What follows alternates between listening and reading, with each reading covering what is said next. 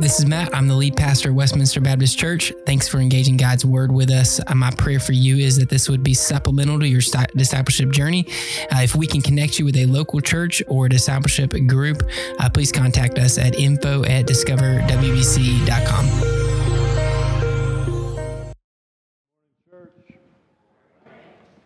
We're going to be in Acts chapter 22 today and going into a little bit of Acts 23.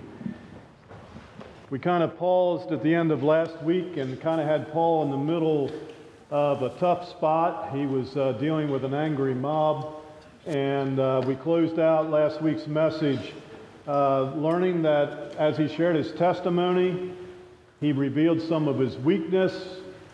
He defended his faith very strongly in front of the mob. And then the last verse that we read last Sunday was in Acts 22, verse 21.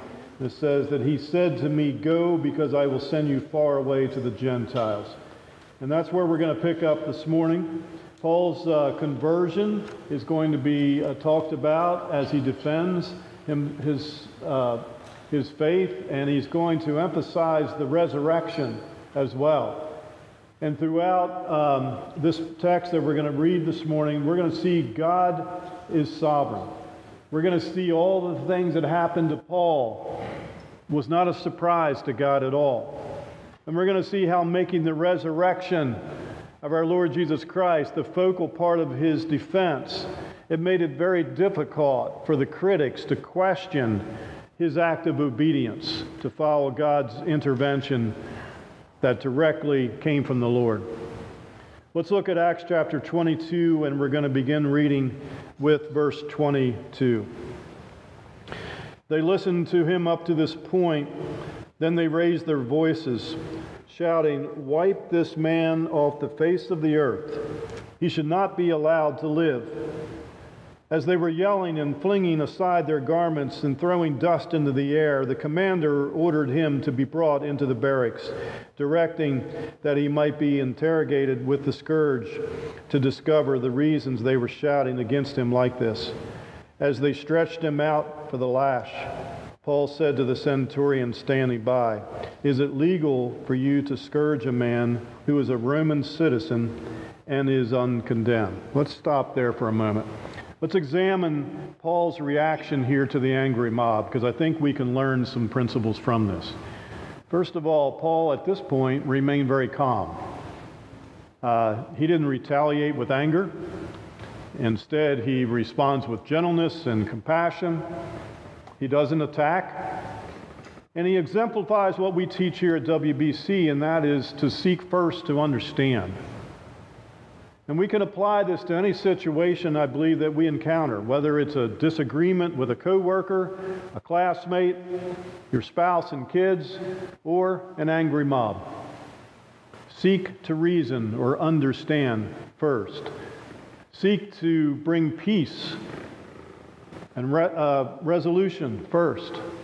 Seek victory in your conversations and relationships. And secondly, we see Paul showing courage. He did not cave in or compromise in the midst of this opposition. He spoke the truth in love, and he let the results fall where they fall. We can practice this as well. We need to love people enough to speak truth into their lives, but have grace enough not to judge or try to devalue anyone.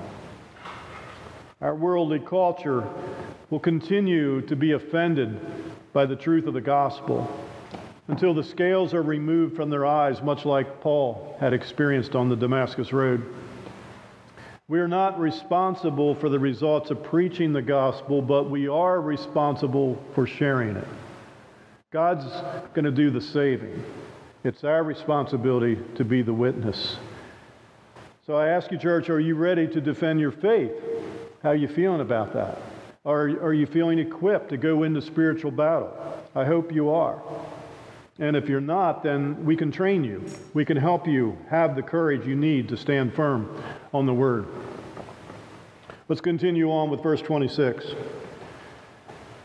When the centurion heard this, he went and reported to the commander, saying, "What are you going to do? For this man is a Roman citizen." The commander came and said to him, "Tell me, are you a Roman citizen?" "Yes," he said. The commander replied, "I bought this citizenship for a large amount of money." "But I was born a citizen," Paul said. So those who were about to examine him withdrew from him immediately. The commander too was alarmed when he realized Paul was a Roman citizen and he had bound him. The next day, since he wanted to find out exactly why Paul was being accused by the Jews, he released him and instructed the chief priest and all the Sanhedrin to convene. He brought Paul down and placed him before them. The bottom line here, what's going on, this crowd wanted to kill Paul pretty much. Even though he exhibited love to the people of Jerusalem, the people still rejected him. He was rescued from the crowd and now taken for examination. And we see the method that was wanting to be used here was flogging. Now, the Roman flogging, as you probably know, was inflicted with these short whips embedded with metal and bones and sometimes broken glass attached to a wooden handle. It could kill a man or leave him permanently disabled. It was brutal, a brutal method of punishment. And it was this kind of punishment, as most of you know, that Christ received when he bore our sin and punishment on the way to the cross. It was the religious leaders that treated Jesus so harshly. And now they're doing the same thing to Paul. I came across a writer that put it like this when it comes to religious leaders. God has a large fan club that shows up on Sundays raising hands and applauding. But he has a much smaller crowd of disciples who are willing to walk and follow with him. Just before the flogging begins, it says he was stretched out, ready to be lashed. Paul asked the centurion this vital question. He says, "Is it legal for you to scourge a man who is a Roman citizen and is uncondemned?" Now, Paul knew, of course, that this was illegal. To subject Paul as a Roman citizen to this kind of punishment of this magnitude, it would have destroyed the commander's military career and may have cost him his life. Now, a commander oversaw, he was a leader of like 600 to 1,000 people, much like a centurion is a leader over about 100. So this man was the officer in charge of the whole Roman garrison in Jerusalem. The commander was determined to find out what caused the riot. And from this point on, Paul's journey to Rome began. But it would not be quite as he had planned. And so the point here that I want to share with you is this. We see God's sovereignty in Paul's story. We see God's sovereignty. God was behind the scene of all that was happening, directing the whole affair. It was not a surprise to God.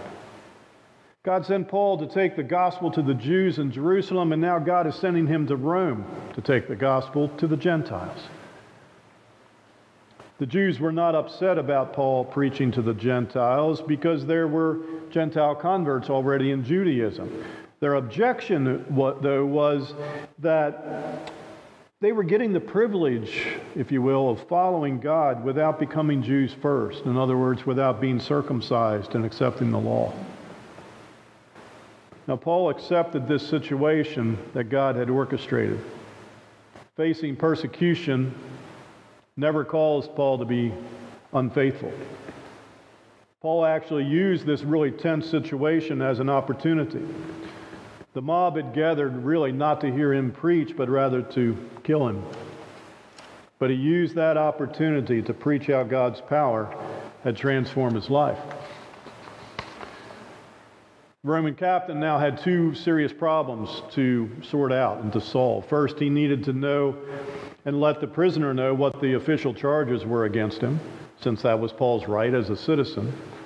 But secondly, he also needed to have some official charges for his own records and to be able to share with his superiors for accountability. Yet nobody seemed to know what Paul's crimes were. What a tough place for this Roman official to be in. Now, the logical thing was to let Paul's own people try him. So the captain arranged for this special meeting of the Jewish council that we call the Sanhedrin. This group was composed of about 70 leading Jewish teachers, with a high priest presiding over that. And it was their responsibility to interpret and apply the Jewish law to the affairs of the nation and to try those who violated that law. They also, as a council, had been given permission to impose, capital punishment if the offense deserved it. Now, Paul's appearance before the Sanhedrin marks like the 5th time that this group was called upon to evaluate the claims of Jesus Christ. 5 times the gospel had been proclaimed. 5 times its members rejected the truth. Not only did they condemn themselves by doing so, they also symbolized the nation's rejection of the Messiah. We see this tragic theme running through our story here in Acts, this story of the growing church. It's this sad story, if you will, of Jewish opposition to the church and to the gospel, and the constant harassment by religious leaders to stick to tradition. They rejected Jesus as the long-awaited Messiah. They crucified him. And now as a nation, they reject the ones who are preaching the very message of forgiveness and salvation in his name. And throughout our study of Acts so far, we've seen opposition and persecution beginning at Pentecost, when the apostles were baptized in the Spirit, and all of a sudden they broke out speaking all these other languages so that people could hear the gospel. And then we see it break out again involving the stoning of Stephen, of which Saul, who later would be Paul, was there and present and oversaw all of that.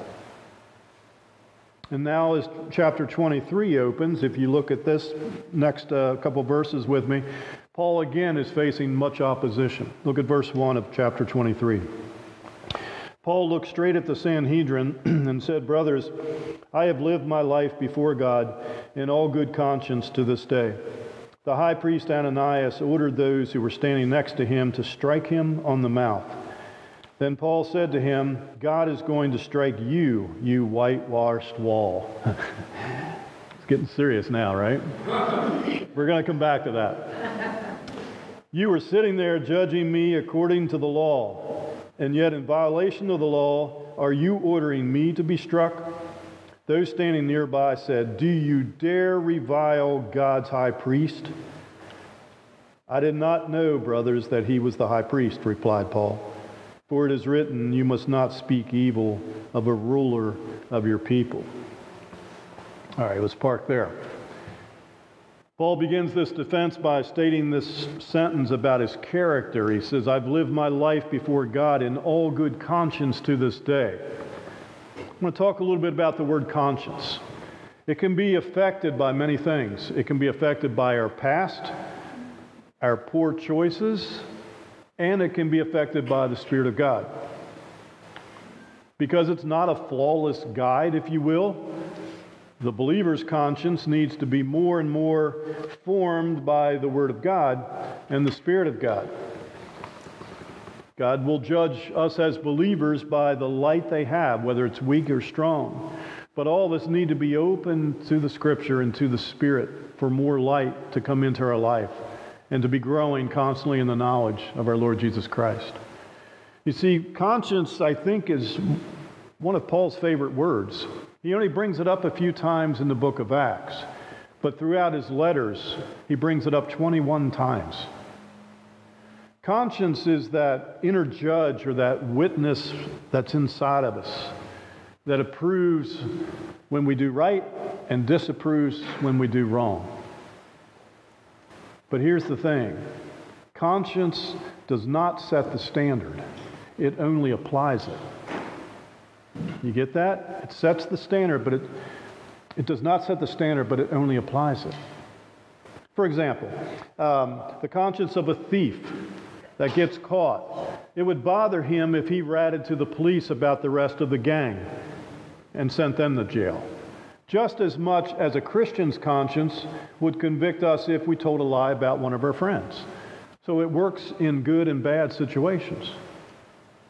Paul had persecuted the church when he was Saul, and even caused many innocent people to die. So how could he possibly be claiming to have a good conscience? Well, I believe what's going on here is he is saying from that day of conversion, when his life radically changed, from that point on to where we are right now in the text, he's saying, I have a good conscience from here on out. In fact, Paul continues to talk about the contrast between before Christ and after Christ. In 1 Timothy 1:15, he refers to himself as the chief of sinners. So here again we see this radical change, this transformation of a life. A killer, a persecutor of Christians, now standing in front of the Sanhedrin, giving out the real truth. So in verse 2, Ananias orders his men to strike Paul across the mouth for the statement that he made about conscience. But notice Paul responds to that action by calling out hypocrisy, if you will, of the high priest. He didn't do the calm thing anymore. He got a little more fired up. He knew the law, and so he called this man out for looking good on the outside but being corrupt and hateful inside. Paul said, God is going to strike you, you whitewashed wall. Now that's a phrase we probably don't use a whole lot anymore. So for some of you that are much younger than me, I grew up on a farm. We used to do whitewashed walls by adding lime to water and a couple other ingredients, whip it all up. It was nasty.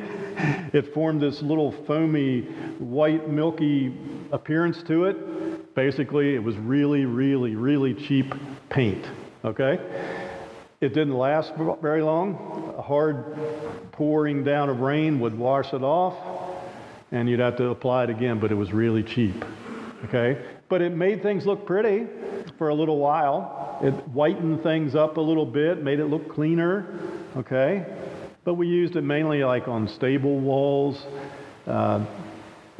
some of the older buildings that really didn't matter a whole lot, you didn't want to invest a whole lot of money into. So Paul uses that phrase to call out Ananias. He says, you're looking all right on the outside right now, but you're really weak and deteriorating inside. Now, we know historically Ananias was a very short-tempered, violent man.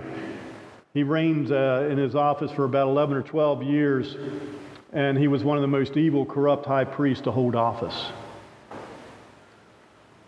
Paul said he didn't know that Ananias was the high priest. Now, there's several suggestions to consider here as to why he might have made that statement. I'm going to give you 5 options, and I'll let you kind of figure out which one you want to follow. The first one, perhaps Ananias wasn't in full religious garb and dress since it was an unplanned meeting. That one's a little weak, I think. Secondly, perhaps he didn't know who gave the order because there were so many people around him. Another option would be because Paul had been away so long from Jerusalem that he didn't know Ananias. All 3 of them, to me, sound a little bit weak, so here's 2 other options to consider. Perhaps he was using some irony here to speak somewhat prophetically about Ananias, and I'll touch on that in a minute.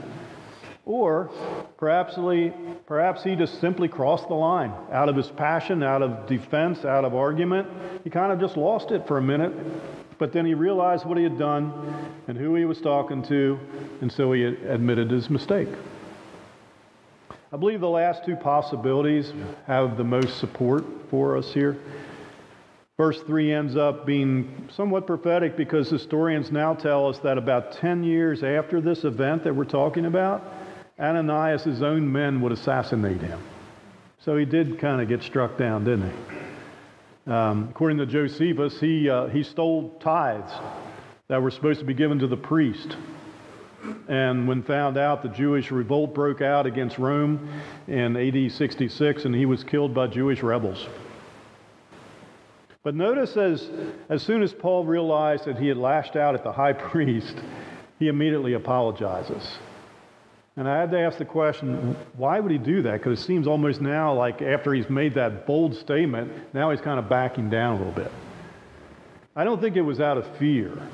I think it's basically because knowing the law, he realized that the law forbade speaking out against the rulers of God's people. And you can find those kind of laws in Exodus 22 that speaks to that. So there's a lesson here for us in our day and time. As soon as Paul knew that he had disobeyed Scripture, he sought repentance. And I was thinking, as we soak in the Word in our groups and in our services, it's going to cause us to repent and ask forgiveness when we act against the Word. Because we're going to blow it sometimes, aren't we? We're going to call out people. We're going to get a little harsh and brash sometimes. But let's not let sin fester or slow cook in our souls. When we blow it, or when you've offended somebody, go to that person that you've offended or wronged and make things right. Keep a short list of that kind of stuff in your life. Don't let it fester. Keep the unity of the body by doing that.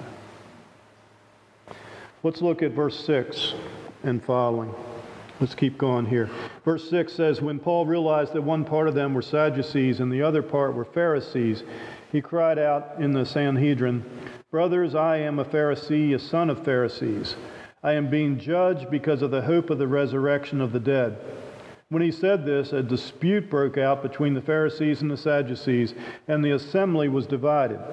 For the Sadducees say there is no resurrection, and neither angel nor spirit, but the Pharisees affirm them all. The shouting grew loud, and some of the scribes of the Pharisees' party got up and argued vehemently. We find nothing evil in this man. What if a spirit or an angel has spoken to him? When the dispute became violent, the commander feared that Paul might be torn apart by them and ordered the troops to go down, take him away from them, and bring him into the barracks. Man, it's getting intense now, isn't it? So having somewhat failed in his first personal approach, which was kind of kind, calm, he tried that approach. That didn't faze anything, so he went more with a doctrinal approach now. He declared the real issue was his faith in the doctrine of the resurrection. A doctrine, as Scripture just tells us here, over which the Pharisees and Sadducees violently disagreed with. Paul knew that, and he knew that by defending this important doctrine, he would divide that council and soon have the members disputing among themselves, and that is exactly what happened. To the point where the commander now had to send his men down to the floor of the council chamber and rescue Paul again for the second time, because they would have just beat him to a pulp probably. Now, throughout his defense speeches, Paul constantly brings up the resurrection. His belief in this divides the Jews, and in doing so, he identifies himself with the Pharisees. The Sadducees only recognize, like the books of Moses, as their authority. And there's nothing in them about resurrection. It's interesting to note also, I think, that Jesus stood trial before the Sanhedrin. And so had his apostles. And now Paul had witness to them. What great opportunities the council had, and yet they continued to be the problem here. They would not believe. This theological position on the resurrection is central to our faith today. And Paul writes it very clearly in 1 Corinthians 15:14. It should be on the screen for you. When he said, if Christ has not been raised, then our proclamation is in vain, and so is your faith. Think about that. Isn't that true? If you take away the resurrection, we don't have any hope, do we? Because that means Christ is still dead in the grave. And we know he's not there. So we have to preach resurrection. Paul had to defend resurrection. Now, Paul's situation seems a little bit hopeless, don't you think? If he's released, he will be assassinated probably. If he remains in custody, he's never going to do the work of the apostle anymore by being in jail. But that night, while Paul was back in his barracks, something amazing happens. Jesus appears, and he speaks to Paul. And he assures him that he's going to live to preach again, and in Rome. Look at verse 11. This is our last verse to look at this morning. The following night the Lord stood by him and said, "Have courage. For as you have testified about me in Jerusalem, so it is necessary for you to testify in Rome." Twice Paul had been rescued from the clutches of a frenzied mob. He had been questioned, beaten, and almost flogged, warned not to go to Jerusalem. He had to be feeling discouraged, don't you think? Maybe somewhat of a bit of a failure, feeling very helpless. We don't see anything in the passage that showed support from James or other apostles or other elders of the church coming alongside him. Paul was standing alone. How much more could he endure? What was Paul's breaking point? And church, if you're in here this morning and you're like, I don't know how much more I can endure, I think I'm close to my breaking point. I want you to pay attention to what happens to Paul in verse 11. When he's feeling alone, when he's feeling failure, what happens? Jesus shows up. And he says, "Have courage. For as you have testified about me in Jerusalem, so it is necessary for you to testify in Rome." The Lord emphasized to Paul, not only did he need to defend himself, but now he needs to prepare himself to be on the offensive, to take the gospel to Rome. The Lord knew what he was facing because he's a sovereign God, and he knows what you are facing today, church. The Lord's encouraging message to Paul is the same message to us this morning. Have courage, church. Parents, have courage. Grandparents, have courage. When you send those kids off to school, relay that message to your children. Have courage. The Lord is with us. He was with Paul. He is for us, not against us, as we do His will. Do you see what God is doing here? He's assuring that Paul, through his witness in Jerusalem, he's assuring him that that was of God, even though he was feeling like a failure somewhat right now. He was obedient to what the Lord had asked him to do, and he's now assuring him that he's not done with Paul yet. He affirms him with the next mission, if you will, which is to be a witness in Rome.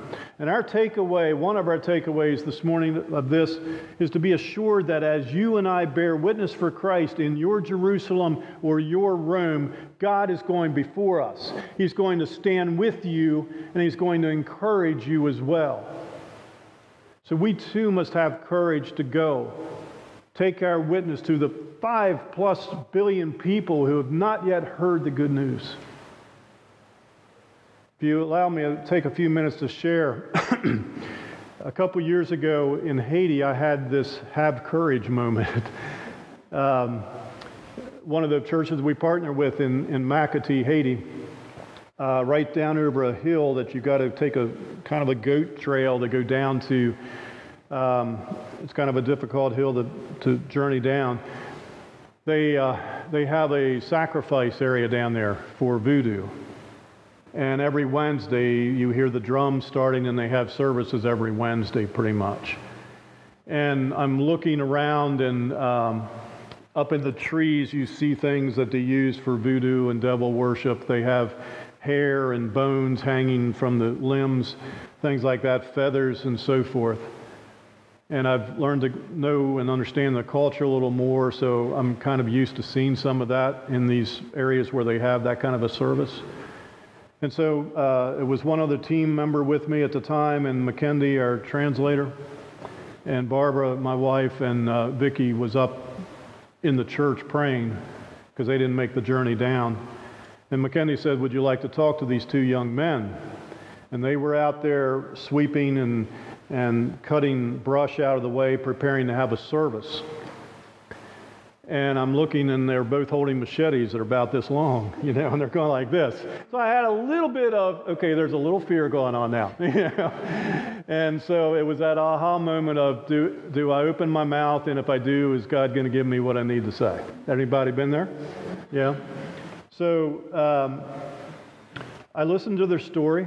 I asked what they were doing. They said they were basically preparing for the service, and in their practice of their religion to the devil, they said the more we do, the more we get paid, and the higher we move up in leadership, if you will, in our terms. And so I listened to all they had to say, and I said, well, do you really believe in what you say you believe? And they're like, yeah, I think so. And so I said, well, can I share my story? And they're sure, yeah. And so I gave my testimony, and I shared the gospel, and I tried to explain to them the difference between having to do all these things for rewards as compared to the fact that Jesus has done everything already for us through his death, burial, and resurrection. And I said, why would you not say yes to what I just shared? And they're like, I don't know why I wouldn't. And so bottom line is we prayed together with them. They accepted the Lord, and they dropped their machetes, and they went like this. Amen. To grab our hands and pray. And I'm like, have courage, right? And what I didn't realize was the next day we found out that one of those two young men was the son of the witch doctor that we had led to the Lord the year before. God is sovereign. God knew that was going to happen. So when God orchestrates those moments, be bold, be courageous, don't be afraid. Let God do his thing. He's just working in and through us. Jesus wasn't finished with Paul yet. In church, he's not finished with you yet. As long as we have breath, we can still testify.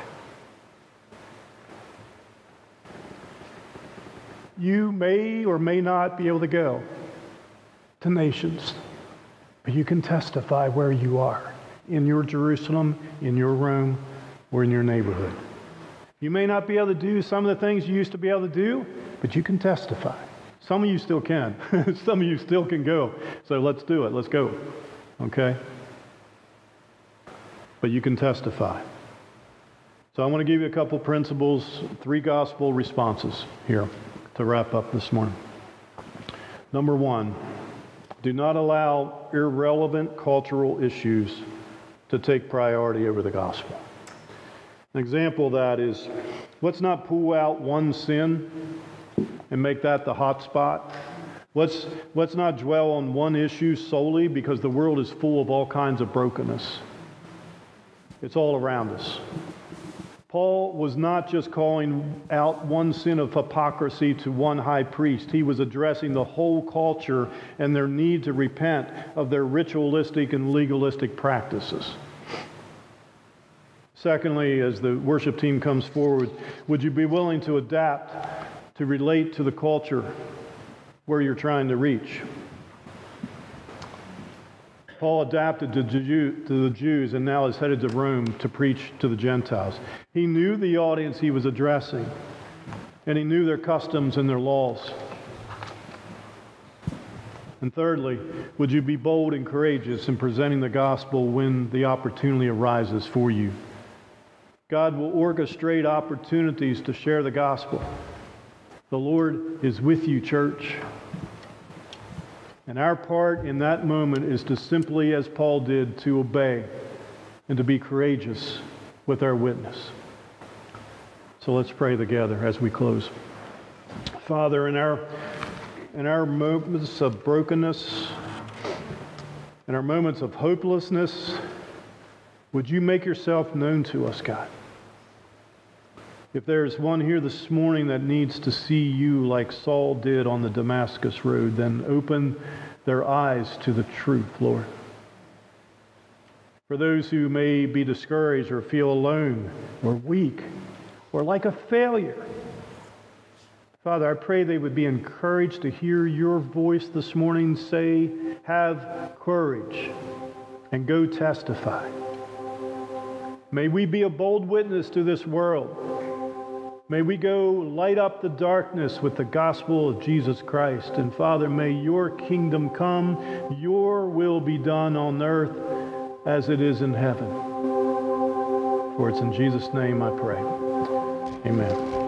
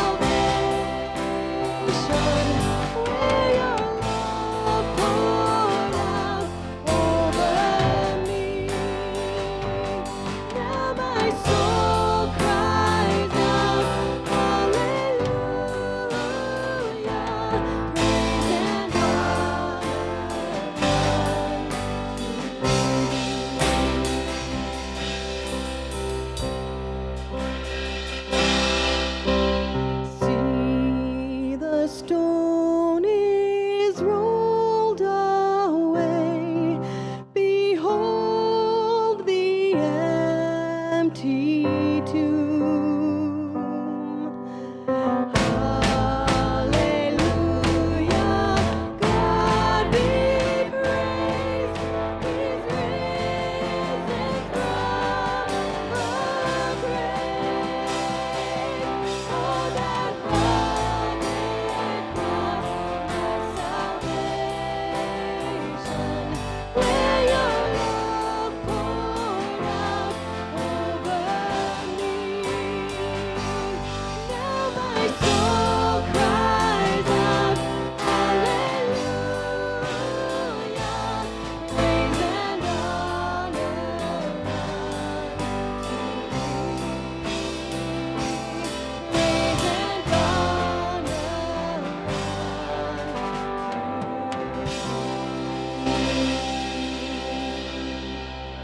Amen. Remember, you are sent into the midst of darkness to light it up. You'll have a great week, and we'll see you later. You have any questions about the sermon or would like to know more about following after Jesus, please contact us, and we would love to talk more about your relationship with Christ and how you can grow in your spiritual journey.